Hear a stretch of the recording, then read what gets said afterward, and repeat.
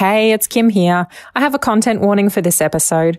We talk a lot about child abuse in the recap and particularly in my history segment. So if that's not something that you want to listen to, don't put yourself through it. Skip on through to about 37 minutes. I'll see you on the other side. Hello, and welcome to A Country Podcast, the podcast that looks at the effect a tiny imaginary town called Wannon Valley had on Australian culture in the 80s and the 90s. I'm playwright, journalist, and the president of the Frank Gilroy fan club, Melanie Tate. And with me is podcast producer and the once Blue Light Disco Dance Prize winner, Kim Lester. Hi, Kim. All nutbush, baby, all nutbush. Kim, it's the episode of A Country Podcast those of us with a real pull towards silver foxes have been waiting for. It is indeed, Mel, because later on we'll be chatting with the owner of one of the greatest heads of hair in Australia, the man who played one of the most emotionally tortured characters in all of Australian TV history, except for maybe Nina from Offspring, Shane Porteous. Oh, yeah. We so loved speaking with him, didn't we, Kim? We absolutely loved him, and God, he was generous with his time, wasn't he? I think it's definitely one of my favourite interviews that we've done. The eps we're looking at this week are probably the ones where he's tortured the most. Arguably more than when Sophie dies. The Bethany episodes. Yeah, and maybe it's the opportunity for Shane Porteous to kind of really show his acting chops and say, look, I am here and I am good enough to have a daughter who dies of a heroin overdose and then the following year lose a baby and a marriage in the same year. Yeah, I can do it. So, Kim, the Bethany eps, season 6, Let the Sunshine In, 1 to 6. Kim, why did you choose them? Why did we have to watch 6 episodes of torture? Although, I must admit, it was a great bonding experience for my mum and I. We went away to the coast for a couple of days, and just between us, Kim, and the Blesters and all our listeners, usually we can't go away for a couple of days without some argy-bargy, you know what I'm saying, without some dramas going down. Yep. But we really had Bethany episodes to connect with, to discuss, to watch, to take 6 hours out of our weekend together. I think we've missed a great opportunity for a guest co-host. But anyway, moving on. My mum is so good, though, to watch A Country. Sorry, we are moving on. But can I just point out my mum's really good to watch A Country practice with, because everything that was going down, she picked up things before I did. Like, as in she remembered what was happening, or she picked up on, she was intuitive about the storyline? She was intuitive about the storyline. Like, something would happen, she'd say, anyway, when we get to that part, I'll tell you, but she's very intuitive. Okay. All right. It starts off with Terence going on a camping trip, and he wants to get down to the river, and the only way down is to go on the property of some out-of-towners, some people who kind of live in the bush, and they seem to be living quite a nomadic life. And so he sort of meets them, and then while he's camping, he kind of sights a girl in the bush, and she seems very wild. She's dirty, and just there's something odd about that situation. So he asks this family. Anyway, long story short, she is... Long story short. Yes, very long story short. She is in there, and I use this phrase loosely, care. Terence is very suspicious. He goes and gets Frank. They turn up. They find this girl chained inside a shed, like with an actual padlock chain around her neck. It's all right. It's all right. No, I'm not going to hurt you. I'm not. We're your friends. Come on. No, look. We've got to get this up. We've got to get... You don't know what this is, do you? It is really pretty awful. So, that's episode 1. Is that even episode? I feel like we're in episode 2 before that. No, even happens. That's all pretty much. Gosh, I think that's episode 1, and then they free her, they get her to the hospital, and she's had no contact with the outside world. So all she knows is a very abusive family and a life among animals in the bush. And she doesn't even live inside the house. It seems as though she lives inside this like shed that's falling over.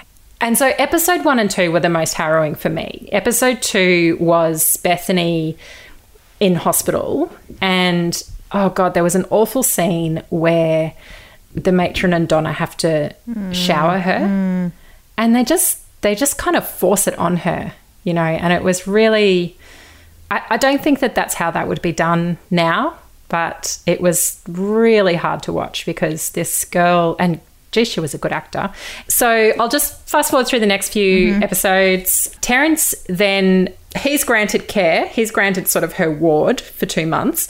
He takes her to the North Rocks Institute for Deaf and Blind Children. So this is an actual school. I read a lot about it for my history segment, but spoiler alert, I'm not going to do it. So let me just tell you about it now. This is an institute that was built in the 1860s. It was first established, and it sort of came to its present day home. It was opened as an institute for both deaf and blind children, or 2 side-by-side institutes for deaf children and blind children in the 1960s. 1963, I think it was officially opened. And so it's very much run essentially as a special school for kids with intellectual disability, but also kids who, for whatever reason, and probably at the time this was not quite the trend, could not be integrated into mainstream schools because of their disabilities. So Terence takes her there, and it's a real education about those sorts of, I guess, the methodology for teaching and supporting kids with hearing impairment or deaf kids. This is your hearing aid, Bethany. Have a hold of it. I found it helps if the child can hold and see the aid first. How successful are they? Well, every case is different. Some have more hearing than others. So that was actually a really interesting few bits and pieces in the show. But the other thing that happens while Terence is in Sydney is that he sees his son, and his son is feeling very neglected and jealous of Bethany. And so that's essentially... that's the episodes in a nutshell. Sorry, that was a really long... Well, it's it's 6 episodes. You've got to recap. I just feel like there are so many aspects to these 6 episodes for us to discuss. One thing that really struck me about this episode, having been a rural reporter all over the country and having grown up in a small country town where there are stories about certain families and people, having lived in Tasmania for a few years where there are all sorts of folklore and sort of legends around people that live outside of the community, I was really interested in the depiction of the rural poor in these episodes with the Hughes family. They're in this house, this povo house where everything's messy and gross, and they've got, you know, rabid dogs, and they're tying up little girls and they're drinking and stuff like that. What were your thoughts on that? Yeah, it's hard to know if they're trying to stereotype a community or if this is just the character that they've developed. Yeah. I guess we've all grown up somewhere where the town nearby was where people like that lived. When I say people like that, I just mean people who are othered, you know, people who you don't understand and who you just judge. And who have reputations in town. Who are sort of, you assume are incestuous or flea-ridden. You just kind of assume the worst of them. I think sort of rural poor is probably one way to put it, in that, isn't it awful that we jump to these kinds of conclusions around people just because they don't have an income or don't have means to to maintain the hygiene standards that we've, you know, decided are necessary to function in a society. Therefore, it's very easy for them to be the ultimate villains. Like the Mr. Hughes in this could not be a worse villain. He's played by Rob Steele. He even has like disgusting, scary teeth. He has, you know, he's always slugging away at one of those old. It's funny, those old big sherry. Do you remember those old wine bottles that have been? I just thought it was moonshine. Oh yeah, no, we used to sell them at our shop. Like they were always kind of the signifier if somebody had a real problem with alcohol, because they were these huge, big, you know, the bottles that are in there, but they were very, very cheap. Yeah. Usually filled with sherry or something like that. Mum assures me they don't have them now. It's just goons.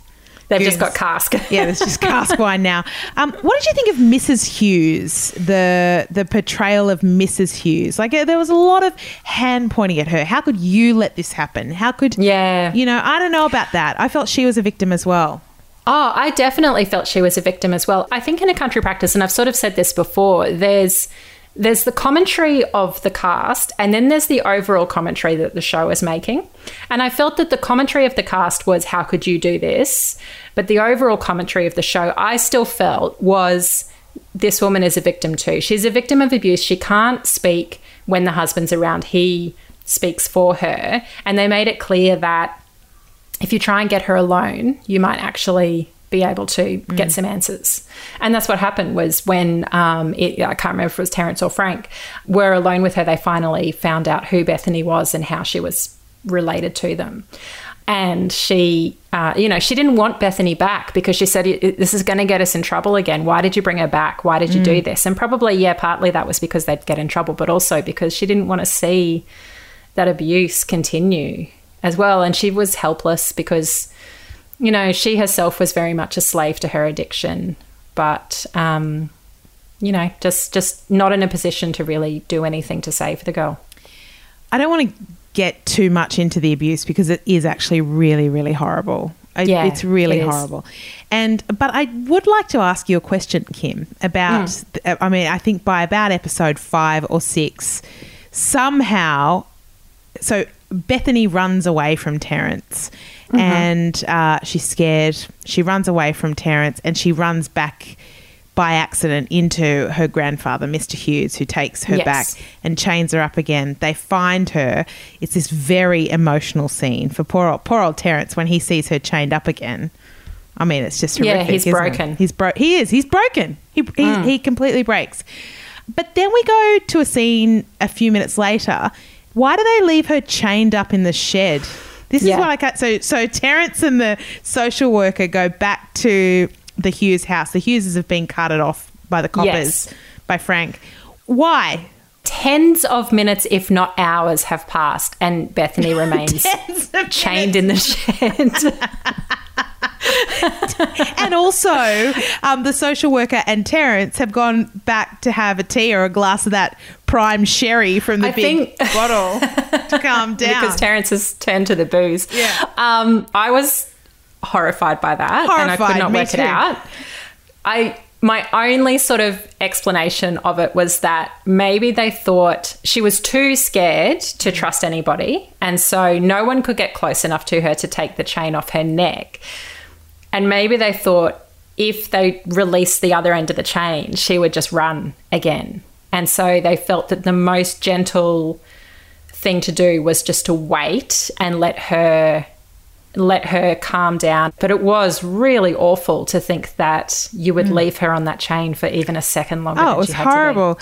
I wonder, back in the day in the 80s, whether they just didn't have sedatives. That was all I could think of the whole time when she was having her, or whether just for drama's sake, like that shower scene you were talking about. When you say it'd be a lot easier now, it'd be a lot easier because they'd sedate the little girl now. I mean, I don't know. I don't know enough about medications to know whether they would sedate a little girl for that situation. A little girl who had come out of the bush. I would have thought that they'd just not shower her until, like, they wouldn't put such an emphasis on showering her unless it really needed to happen. But do you know, something just occurred to me. So it's interesting that at the beginning of the show, of this arc, this 6-episode arc, they essentially tortured her in order to get her clean. So she didn't fit into their world. She didn't understand their world. But instead of waiting and making it calm and giving her an opportunity to trust them, they just forced her into their world by showering her. And this was, it wasn't, they wouldn't have seen this. I'm talking about Maggie and Donna. They wouldn't have seen this as abusive, but it looked abusive. Like the way that it was played out looked really abusive.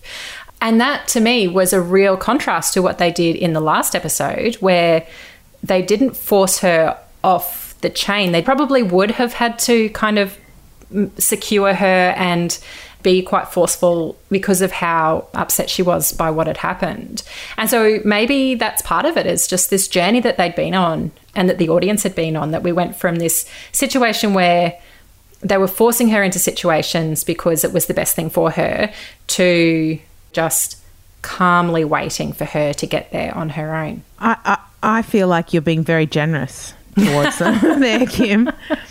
I do. I feel like you're being very, very generous. I think that they, I don't know if they would have thought it out. That, I mean, I'm sure they did think it out very carefully.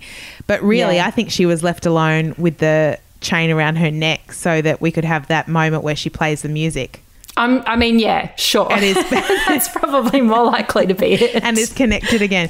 But, you know, there was a beautiful moment with Donna and Donna's caring. I thought of Terence and Donna really took to heart Bethany's plight. And there's this beautiful scene where Donna gives her some chocolate and says, wow, how lucky are you? You're about to start chocolate for the first time. It was a really beautiful moment. Yeah. Yeah. We've got to talk about Terence. What are your thoughts and feelings on Dr. T's growing love and obsession for Bethany during this season? This season. It is basically a season. It would be a season today in television. It's 6 episodes. I know. Yeah. To me, it spoke to the fact that he hadn't been there for his own kids. And that sounds very judgmental, but he lives miles away, a day's drive away from his younger son. And this would have been the case with his 2 surviving children, that they wouldn't have grown up with him nearby. This is the situation that lots and lots of parents go through, and I'm not trying to judge that situation in any way. I think, though, that the story that they were trying to tell was Terence grappling with the guilt of not having been around his kids, his own children as they grew up, and being given this opportunity to almost right that wrong through Bethany, through his care for Bethany, which became quite, not necessarily the best thing even for her, really. Like, he became very obsessed with the idea that she needed him. And everybody else was saying, are you sure about that? Or is it that you need her? Yeah, there's a lot of that going on, wasn't there? Yeah, I thought it was really interesting the way they were showing him to be a kind of a deadbeat dad. Like, one of the things about Terence, like you said before, you're not judging parents that are away from their children for whatever reasons. I mean, Terence actually doesn't really have a reason to be away from his children. I mean, he's got the financial means to be near them. He's got the professional, qualifications to have a job near them. We discover, if you're really listening carefully, that this is probably the beginning of Sophie's drug addiction in these episodes, because Sophie's mother has gone to India to rescue Sophie from something. Yeah. He doesn't know about that. He doesn't know Sophie's in India. He doesn't know that his ex-wife has gone over there. His poor son, who's doing all these things to try and impress him, is just kind of left alone. And yet he still can't understand or get the way that he's focusing in on Bethany, how hurtful that is for his son, who's been so completely neglected by him. Yeah. Like, I feel like that's all deliberate writing, don't you? Absolutely. And I think it's really good writing too. I actually think that a guy like Terence would struggle to see, he sees the care for others, but he doesn't necessarily see how much he's hurting the people closest to him. I think that's a real character trait that carries through. It carries right through the Sophie episodes and the Alex leaving episodes. I've definitely seen that in him. I think Terence's obsession with Bethany was a bit much. Now, interestingly, what my mum picked up way before any of the town busybodies did is Mum kept saying he shouldn't be doing that. He's a single man with a young woman in his house. Really? Not he shouldn't be doing that, but she's like, people are going to start talking. And I said, it's Terence though, Mum. And it's the 1980s. Like, everyone loves Terence. No one's going to be suspicious of him. It's the 1980s. And then sure enough, part of the storyline becomes this, gossiping woman who is quite the hypocrite starts to raise questions about why Terence might want a young teenager in the house. So that was an interesting storyline. What it did say to me, though, about Terence is that he's not as cluey sort of to what a community might expect of a man as he should be. Yeah. And also the gossipy woman that is made to be a baddie in these episodes for accusing Terence, I actually think fair play to her. Like, so if she thought that she was seeing something dodgy going on, of course she should have reported that. And she did think that something dodgy was going on. Yeah, but she had no grounds for it. That's the thing. Like, her only reason for thinking something dodgy was going on was because she was in his care. That's not good for anybody. That's not good for the system that relies on people reporting actual real cases. I guess it's an assumption that's based on a misunderstanding of what a victim of abuse looks like as well. It's also an assumption made on ... men. Yeah. I tell you what I wanted after this, Kim. Yeah. What did you want after this? I wanted to go and watch some wedding episodes. I just needed to chill out. Or like a silly episode. Like there's one that I've only seen half of, but Esme thinks there's a ghost in the bush. Yeah. We just needed something like that. We needed some real Bob and Cookie shenanigans after this episode. It's just full on. Although there's some good, can I just point out as a little PS, there are some really good Bob and Cookie shenanigans in one of the episodes where Bob makes a bet with Cookie. Oh, that's right. To not drink. And suddenly the whole town doesn't drink. And the bet is if he can last a week without booze, Cookie will run to Burrigan in his birthday suit. Yep. And Bob wins. No one's like Cookie is just trying to hock booze any way he can throughout the whole episode because they've gone dry in solidarity with Bob. That's a great storyline. It was a good storyline. Yeah. It was good. And then when Bob actually won and they sort of all the guys start going da da da da da da da. That's great. Sid Halen's just starts stripping. I was a bit nervous. I was very nervous for Alex. Oh, speaking of being nervous for Alex, one more thing I need to talk to you about. Oh, yeah.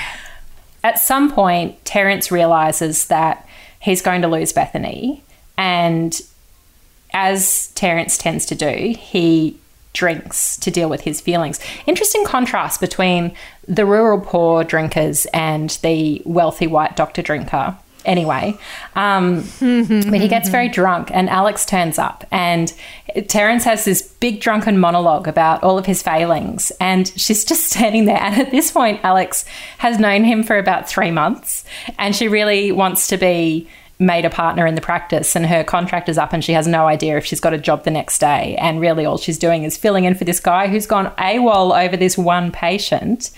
And then he's off his face monologuing at her and the look on her face. Haven't you been in that situation where you've had that look on your face? Yes. With somebody who is superior to you unloading something that you don't want to hear. I'm lonely, Alex. I don't have a family anymore. I love to play cricket, but people don't ask me to be on their cricket team. And I love to go sailing, but I can't do that here, of course. I love to dance, but people stare at me if I do. Do you know why? I'll tell you why. Because I'm a doctor. You know, I sort of feel a bit mixed about how I feel about Terence in that because I feel like he's showing great vulnerability in it.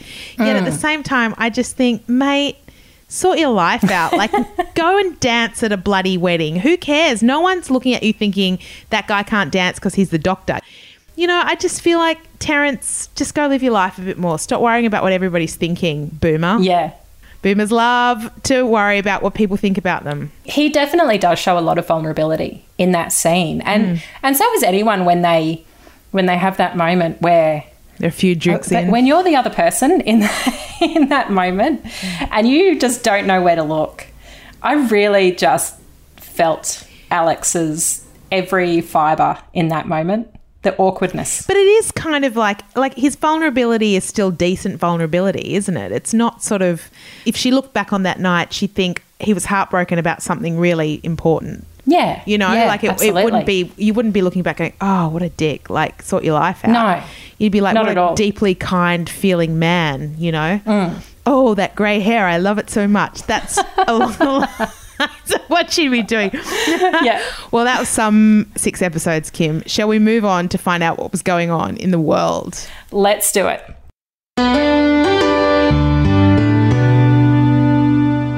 So, Kim, what was going on in Australia in 1986 when Bethany's Parts 1, Part 2, Part 3, Part 4, Part 5, Part 6 went to air? So they went to air over 3 weeks from the 3rd of August, and quite a few things happened in 1986 up to August. On the 2nd of February, nurse Anita Cobby was abducted, robbed, raped and murdered by John Travers, Michael Murdoch and Leslie, Gary and Michael Murphy. at Prospect in Sydney. I didn't realise that was 5 men. That's awful. It's a horrible story. And my mother is a recurring theme throughout this entire podcast today, it occurs to me. My mother, I swear to God, Kim, is Australia's foremost expert in this case. Oh, really? Knows everything about it. Yeah, because she knew Anita Cobby's parents and lived in the area, like is from the area where these men were from. Yeah. And it's just the most horrific case. Yeah. I'm sure you've read about it this afternoon, but it's completely horrific. It's awful, yeah. I mean, I didn't read too much about it just because really there's only so much abuse you can look into in one day. They're all sentenced to life in jail without parole ever. Yeah, that's right, yeah. On the 3rd of March, the Australia Act came into effect at 4 p.m, 1600 Australian Eastern Standard Time. Granting... What is the Australia Act? I'm so scared of what the Australia Act is, but I kind of feel not as scared knowing that Bob Hawke was the Prime Minister at the time. It's not like the smart card or anything like that. Like you just know the Australia Act, if it was in the John Howard years, would be like some horrific... It'll be... like it'd be like lock up everybody who's must not have from sausages Australia. on Australia Day. It's actually granting Australia legal independence from the United Kingdom by removing the power of the Parliament of the United Kingdom to legislate with effect in Australia and its states and territories. So it was the beginning of a step that we never really took towards becoming a republic.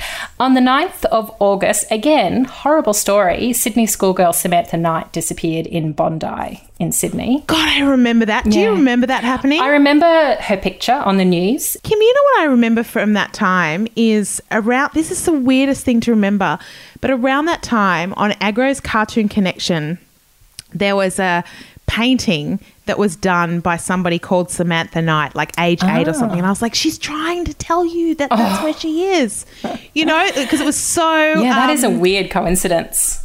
Yeah, it was such a... But, I mean, I might have imagined all of that, but it was it was so present in our minds in New South Wales, that it was such a huge story. People who were 6 a few years ago will sort of talk about William Tyrrell in this same way. Yeah, right. On the 20th of January, Neighbours made its debut on Network 10. I thought Neighbours was 1985, but it was 1986, apparently. Wow. It came to dominate the 7 p.m. weeknight time slot. And Melanie Tate. Very Can you exciting. guess which film was released on the 30th of April, 1986? Yes, I can, because I think I saw it 7 times at the cinema. Yes. Ooh. It was That's Not a Knife. This Is a Knife. Crocodile Dundee. Was it? Yeah. Yep. Crocodile Dundee. That's not a knife.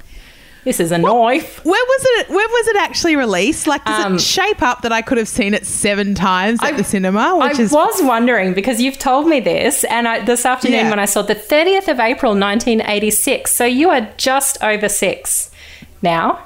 Yeah. Yeah. About 6 in a month.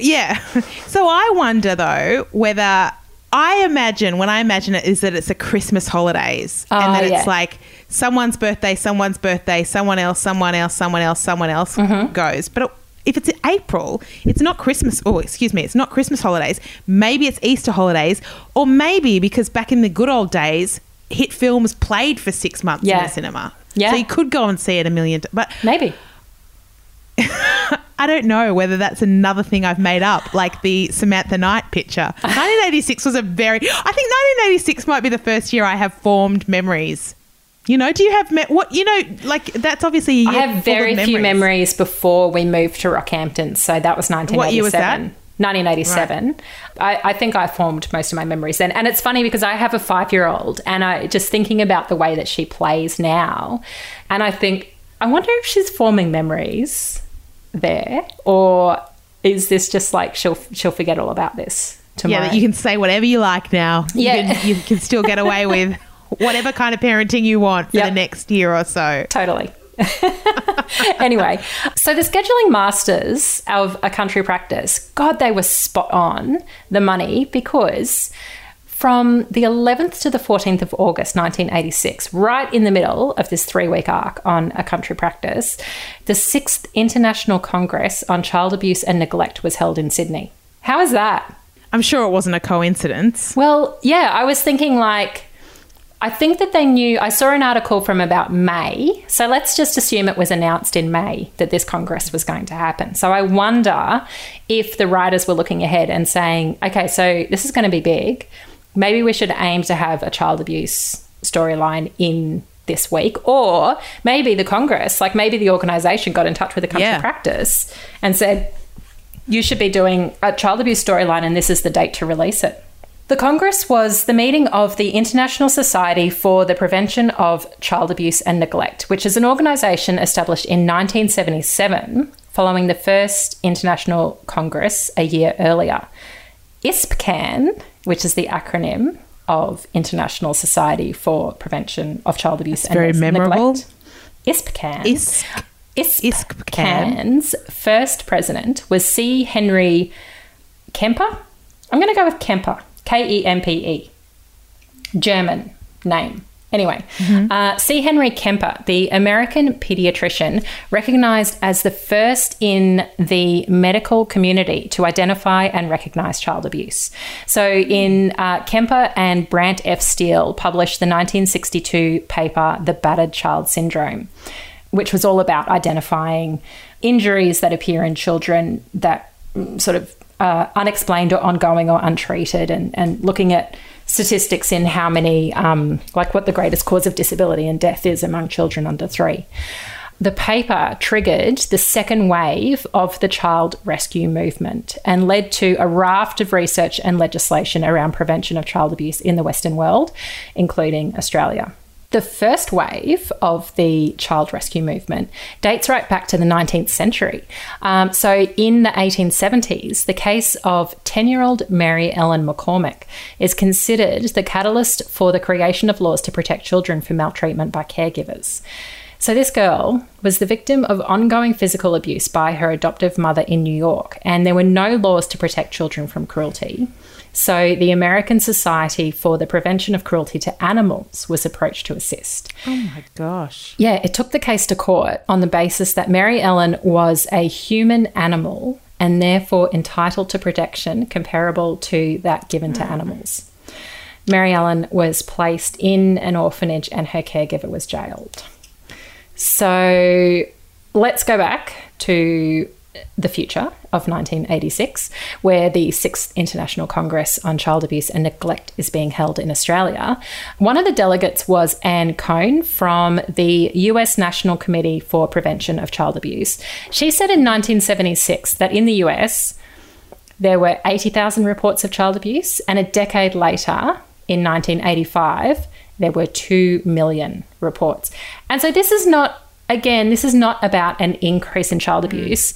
This is about people suddenly becoming aware, because of this second wave, slowly sort of coming out of the medical community and into the public awareness. And it took about 20 years.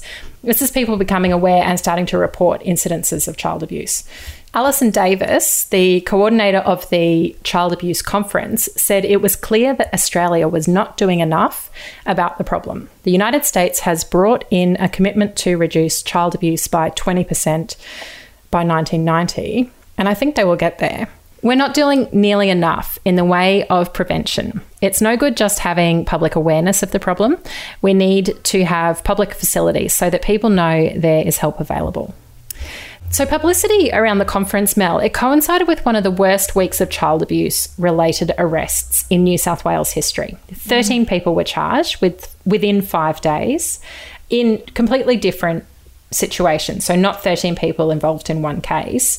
And the offences range from neglect to sexual assault. Here's an article from The Age after the conference. Publicity about the extent of child abuse in Australia has shocked many people and highlighted serious flaws in the capacity of judicial and welfare systems to deal with the problem. Many of the 1,600 delegates at the International Congress on Child Abuse and Neglect in Sydney last week said Australia lagged far behind the United States and Britain in modifying deeply entrenched court and other procedures to the special needs of physically, sexually and emotionally abused children. Speakers made the point that while the professions discovered, quote unquote, discovered child abuse about 20 years ago, the community and politicians had become aware of it only in the past 5 years. And since then, the number of reported cases had increased by a staggering degree. So the point being that it's the public awareness of child abuse. It's really only just starting to develop in the last 5 years up to this point, which is really interesting when you think about we've come off the back of a royal commission into institutional abuse, and one of the things that was talked a lot about then also was the need for some kind of royal commission or investigation or action to be taken on familial abuse as well. But this is just only 30 odd years ago, and people were barely aware that it was a crime, that it was happening. But finally, Mel, A Country Practice was not the only pop culture phenomenon using its prominent voice to raise awareness of the child abuse issue.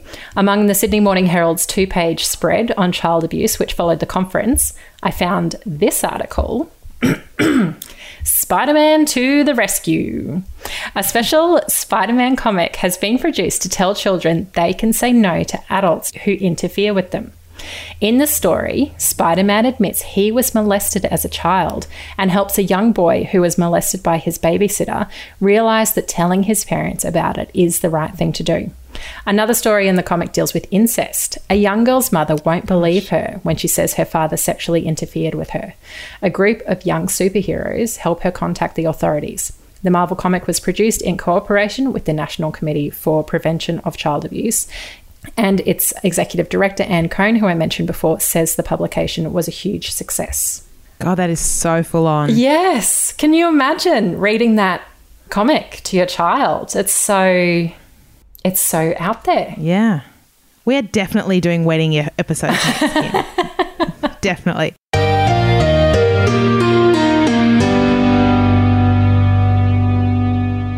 Righto, Mel, who are you taking out of the vault of Australia's film and TV history today? So here's the thing, Kim. These episodes, they're 6 episodes long. And when we were talking about the episode earlier on, I was like, oh my gosh, John Hamblin from Play School plays the principal of the school at the beginning that Bethany gets taken to. And by the time I got to preparing this, I had completely forgotten about that. Yeah. He was who I was going to do. But I'm sure he'll appear some other time in A Country Practice again, so we can talk about him again. But in this episode, just a couple of quick ones. Granddaddy Hughes, Mr. Hughes, is played by a guy called Rob Steele, who's an Australian actor with a face that will be immediately recognisable. Yeah. He's had a knack for being in iconic Australian films. He was in Newsfront, Muriel's Wedding, Chant of Jimmy Blacksmith, Breaker Morant. Among them, he's also appeared on Matlock, GP, Brides of Christ, Home and Away, everything. The woman who plays his wife, Robin Gurney, is another well-known face, and she was a series regular on Number 96 and also appeared on Matlock, Rafferty's Rules, Neighbours, Home and Away, etc. I've got an interesting personal connection one that I want to share with you.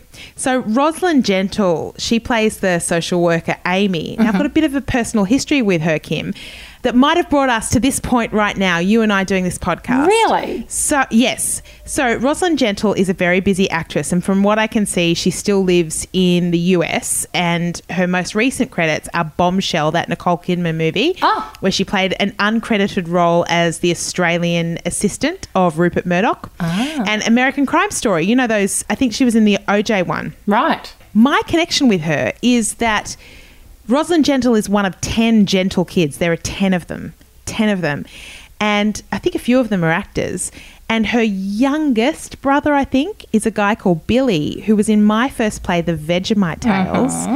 And The Vegemite Tales was actually based on Billy's house because Billy was my only friend when I moved to London. Oh.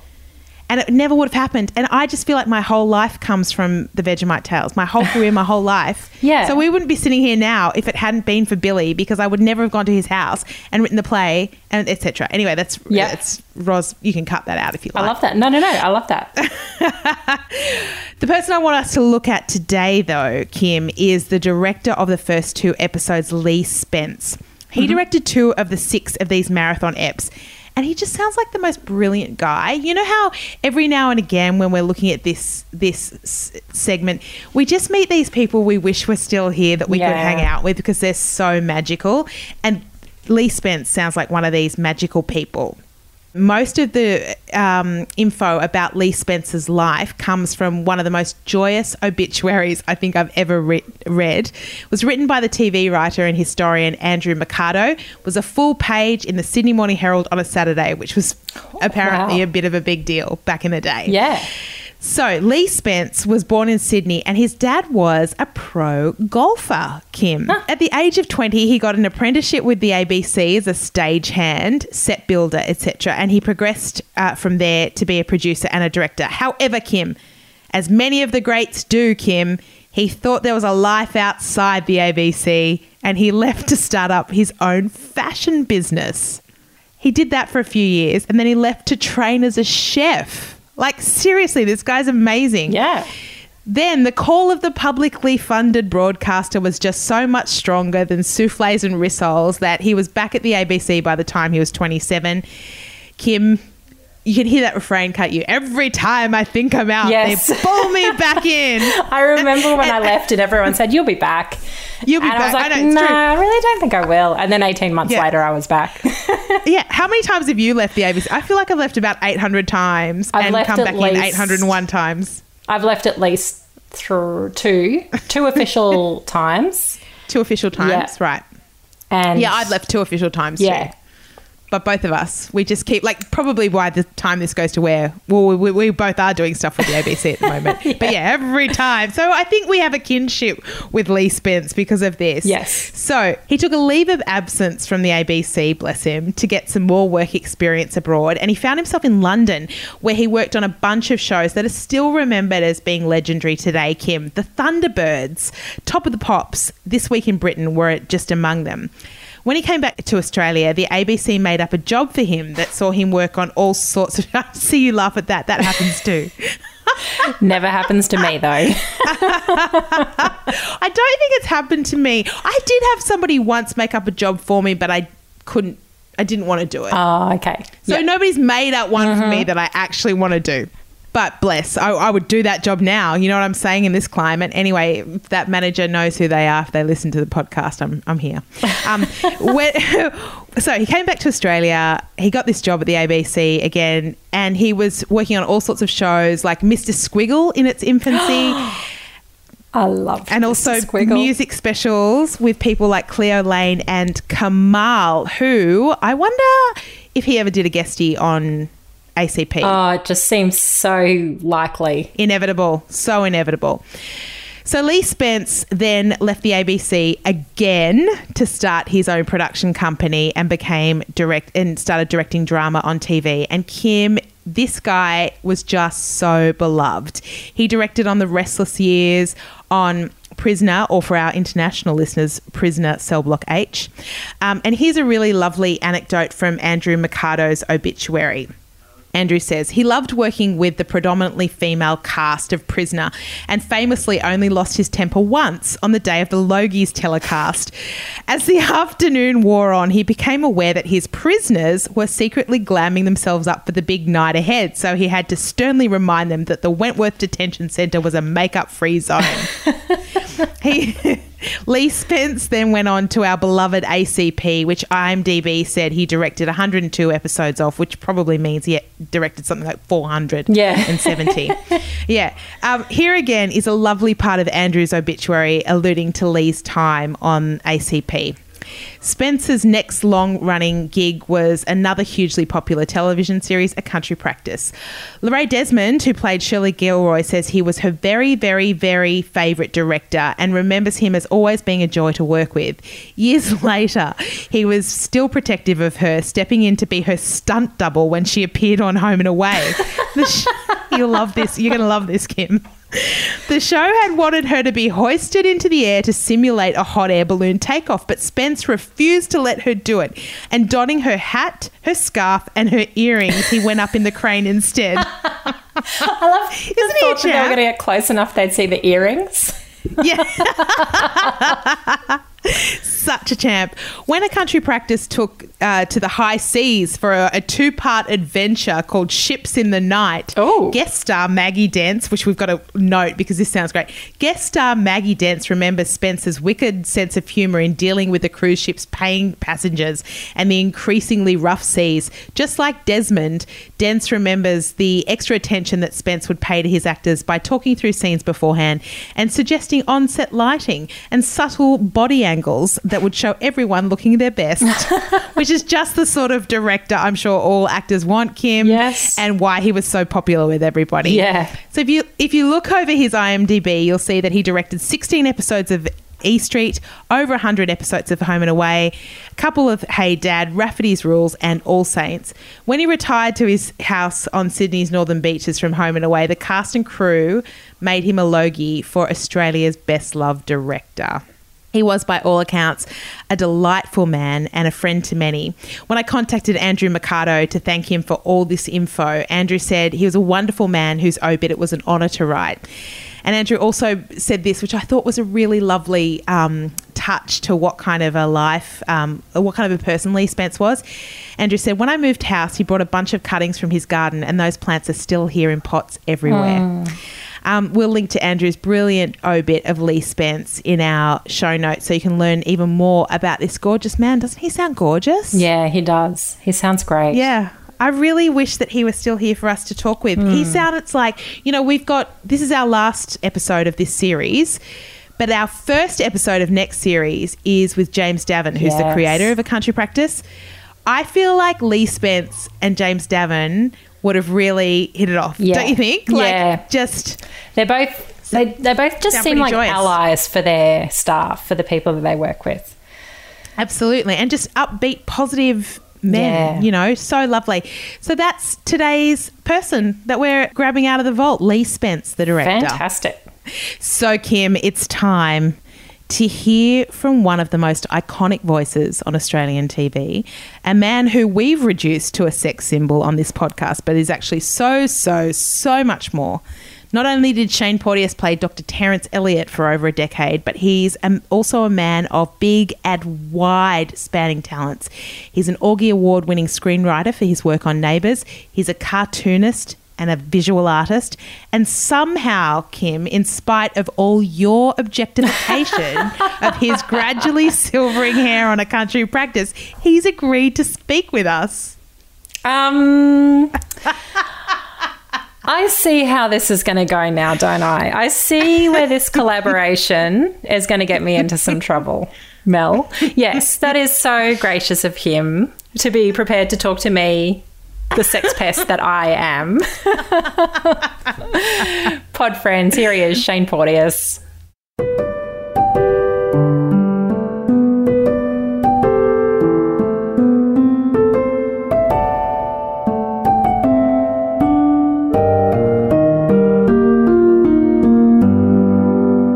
I'm Shane Porteous. I used to be Dr. Terence Elliott on A Country Practice in the 1980s and early 1990s. You'd done a lot of television and film and theatre beforehand. The script itself, when you read it to begin with, did you know it was going to be something special? I had a feeling that it was going to last. I think it was just coming at the right time when all the kinds of shows that were on at the time were the very melodramatic kinds of shows. They were imitating Dallas and those sorts of shows.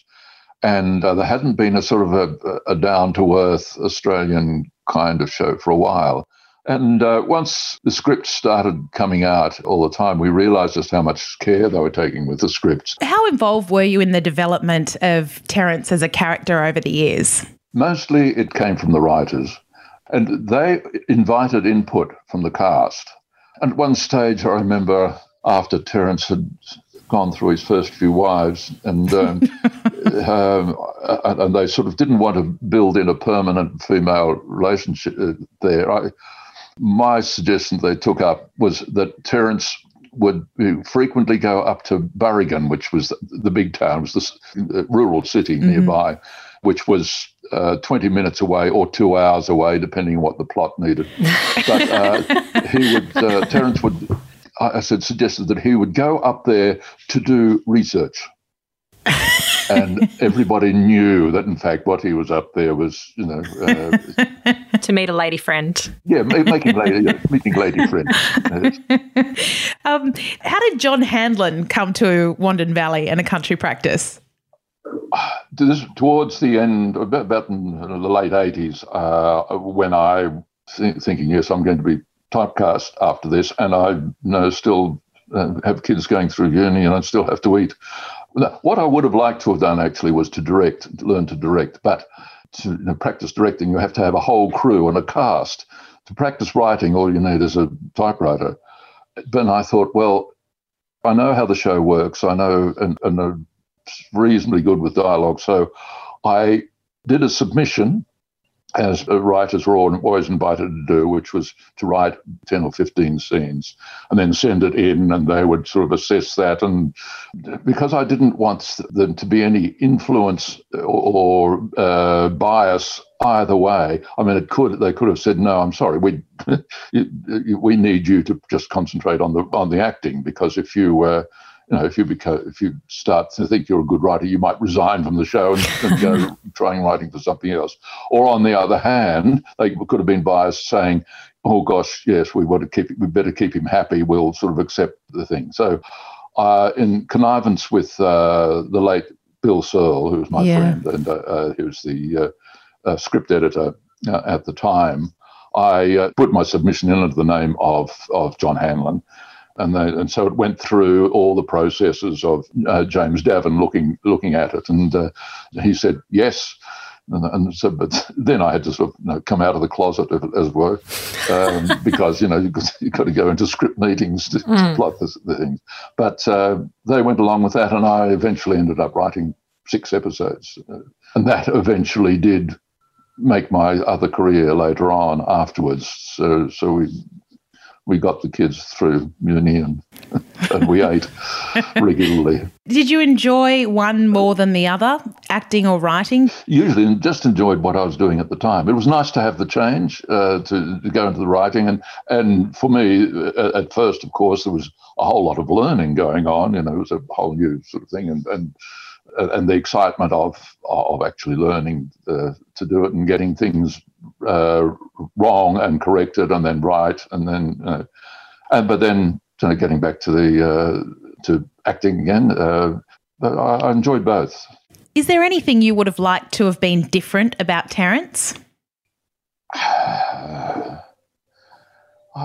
It would have been a lot of fun to play if he'd had a darker side, some really, really awful hidden side way back somewhere.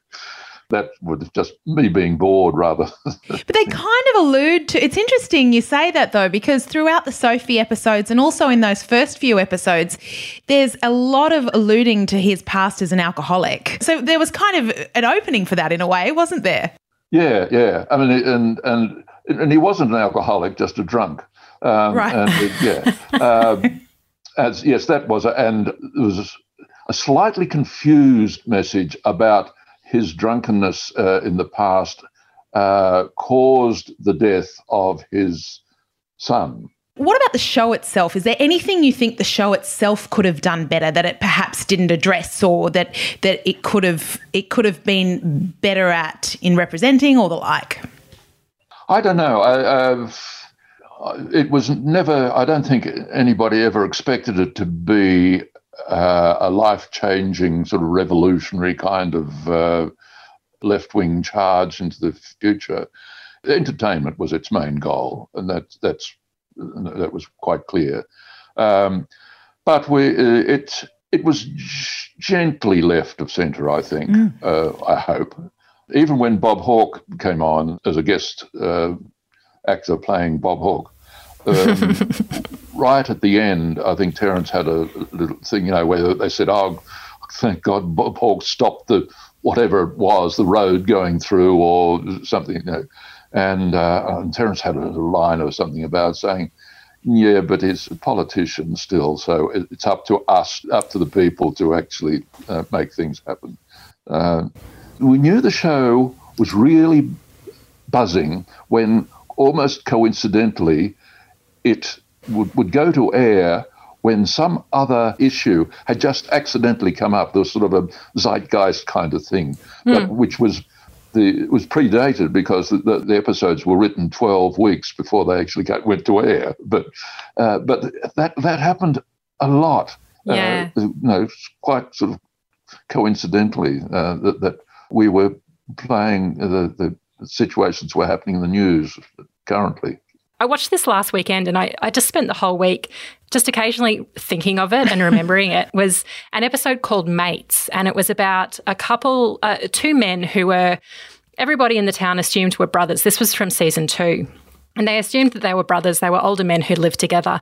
And the town adored them and adored their contribution to the town. And then it became apparent that they weren't actually brothers and most likely they were a gay couple.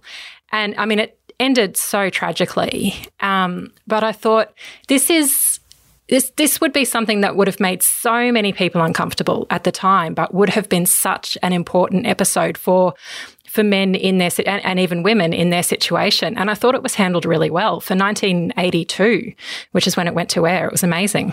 Yeah. I do remember there was a lot of pressure from the writers on the producers about including people of colour in the episodes. And the research coming back from Tunnel 7 and people was the audience, your target audience, the one who is has the money to spend, doesn't want to know about some of those. I think there was subtle pressure not to have difficult diversity issues. So there was pressure not to make it too multicultural and genre diverse and gender diverse.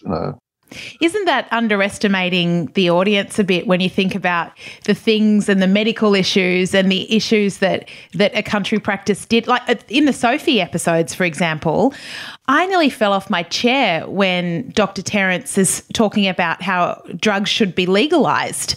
That would have been revolutionary for a 1980s. I think of my mother, who is still very conservative, who still wouldn't quite get her head around that if she was watching it today. She was watching that with her kids every week, hearing stuff like that. So the audience, and not watching and thinking, well, Dr. Terence thinks drugs should be legalised, I'm not watching this anymore. The audience was probably being underestimated. Oh, I'm absolutely certain. But the advertisers on television are sort of very nervous about and they have specific markets that they're aiming at too, I guess, and some of them would have been conservative, like my parents as well as your parents, so even a generation further back as well. I always think that Terence was not a member of the AMA, who was a member of the Doctors' Reform Society. I was thinking the exact same thing and he definitely would have been part of the skeptics as well, I would imagine. Oh, yeah, yes. For somebody that was in Roseville before Wandon Valley and by all appearances was very conservative, he was constantly saying things or doing things that would suggest he wasn't. Yeah. Terence had the innate arrogance by the fact that he was a doctor and did all that training and he knew better than anybody else. And the story room just called him the God Doctor the whole time. but I wanted, and I was very keen to have that there was a certain arrogance that said, that what I think and feel is right. That was an important part of his character, I think. It was a quiet arrogance. We haven't asked you about the David Bowie story. Shane Porteous, what is the true story about Iggy Pop and David Bowie and their love of a country practice? Well, I didn't know about Iggy Pop until this year when I saw it was actually repeated by Iggy Pop. At the time of and I can't remember what year it was, the Glass Spider tour, David and his family and entourage were living in Switzerland at the time, and Sky satellite television was running a country practice, and they loved a country practice. and so when he was coming to Australia to do his tour, he said, "Oh, I love it, particularly like Fatso the Wombat. I want to meet Fatso the Wombat." he couldn't do that. Well, mind you, about that stage, this was the fourth or fifth wombat who was playing that. So we had to get rid of them as they reached puberty because they started biting people's ankles. So anyway, but they couldn't. Featherdale was where the wombat was living in real life, and they couldn't release him to be taken into town to be sort of put up for publicity, So he said, "Oh, well, all right. Well, Dr. Bowen is, I'd love to meet Dr. Bowen. Good-looking guy, and he really does a great job."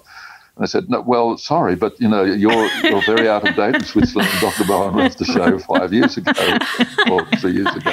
So I said, "Oh, who's left?" Well, there's still Terence Elliott. "Oh, all right, he'll do." So I got to come, but I was going to meet him before the show at the entertainment centre. And I said, well, I'll condone to meet him as long as I can bring my teenage children, because it was a nighttime thing, and I had to get being home at night. So I took Fiona and Polly and Ben to meet him, along with Brett Climo, who was a real fan. So we all met him there before the show, and he came out from the dressing room and talked to us, and he was utterly charming, a really nice guy, great small talk, included all the kids and things, and I hoped that we'd enjoy the show, and then he went away, and I went into the show and it was very loud. But the kids liked it. That's amazing. Is there any photographic evidence of you all there together with him? There must be, surely. There were some photographs somewhere, but I don't have any, and I never saw any of them. How exciting! Look, thank you so much. This has been such a delight. And so we've been excited and nervous about this interview from the second that we booked in to speak with you, and you've just been amazing. So thank you so much. It was actually lovely to revisit. For a long time, I really didn't. I really didn't want anything to do with country practice. Saying, I've got to get on. Other things. All that part of the being typecast and all that, trying to get rid of that. But now, we were very proud of what we made at the time. We were very proud of making it, and it was a pleasure to make the whole thing. So it's been a pleasure to revisit. So thank you very much. Oh, that's great. Good. Thank you so much. And you should be proud, because look at, how many other shows are being talked about all these years later? And anytime either of us put anything on social media or the likes about a country practice, everybody wants to engage and talk and remember this or remember that. Yeah. You're quite the heartthrob too on our Facebook page. The sort of 40-year-old women who were children just can't get over how they thought you were like a dad back then, and then they've grown up and we're all the same age now as Dr. Terence. Yes, at the time I always, when Grant and Shane and people like that were sort of, having teenagers and 20-year-olds sort of flocking around them, and they'd come up to me and say, "Oh, my mum loves you."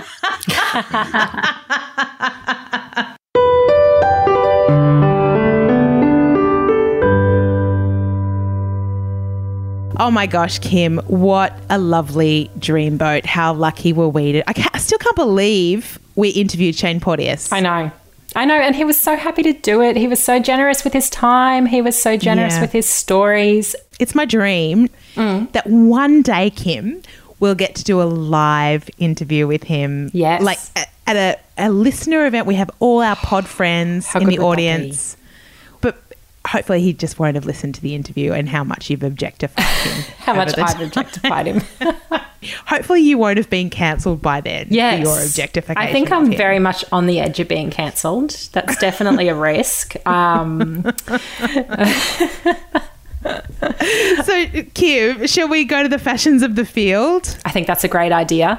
Let's start with yours, because I've got a very out-of-the-box suggestion for this week. Okay, I've got two. I really, really loved Shirley's blinged up black jumper when Terence has everybody over for dinner. It's just magnificent. And also, I really was very warmed by, in a non-objectification, but in a practical clothing way, Terence's outdoorsy garb, like his camping garb, which he has like a khaki shirt on and jeans. Yeah. I love Terence going bush fashion. Yeah, that was pretty good. Yeah, I loved the practicality of everything that he wore in that weather. I'm not actually going with a person's fashion. I'm going with the very fashionable apartment of Terence's ex-wife, Rowena. Wasn't it just? I mean, the decor was sharp grey, I think is a very good way to put it. What do you go. It looked like the set of every David Williamson play I have ever seen in my entire life. It was very 1980s, we're in the city now, wasn't it? Yes, it was very, very modern. Like, I think that a lot of the decor in a country practice houses was modern 20 years ago, whereas I think Rowena's getting a full reno fit out every 5 years. Totally. Just backtracking, though, on the fashion, some of Bethany's fashion post-Wildling was really fabulous too. Some of the little sort of pinafore dresses that Terence had her decked out in the montages where they were eating ice cream together and the like. I thought were really cute little outfits as well. Did I see a Ken Doan jumper in this episode as well? I can't quite remember now, but I feel like I saw a jumper with a Ken Doan design on it.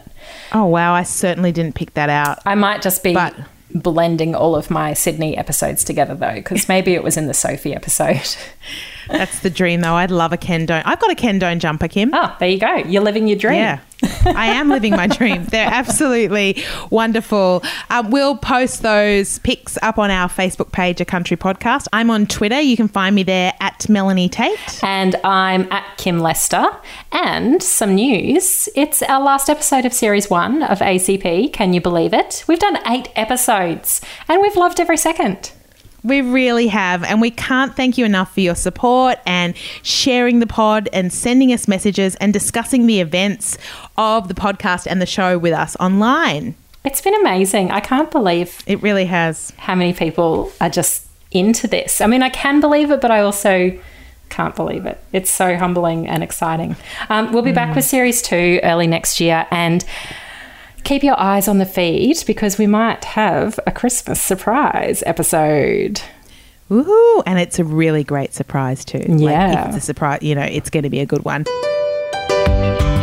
Our thanks very much to composer Nate Edmondson for our great theme, which is riffing on the original ACP theme by Mike Pajanik.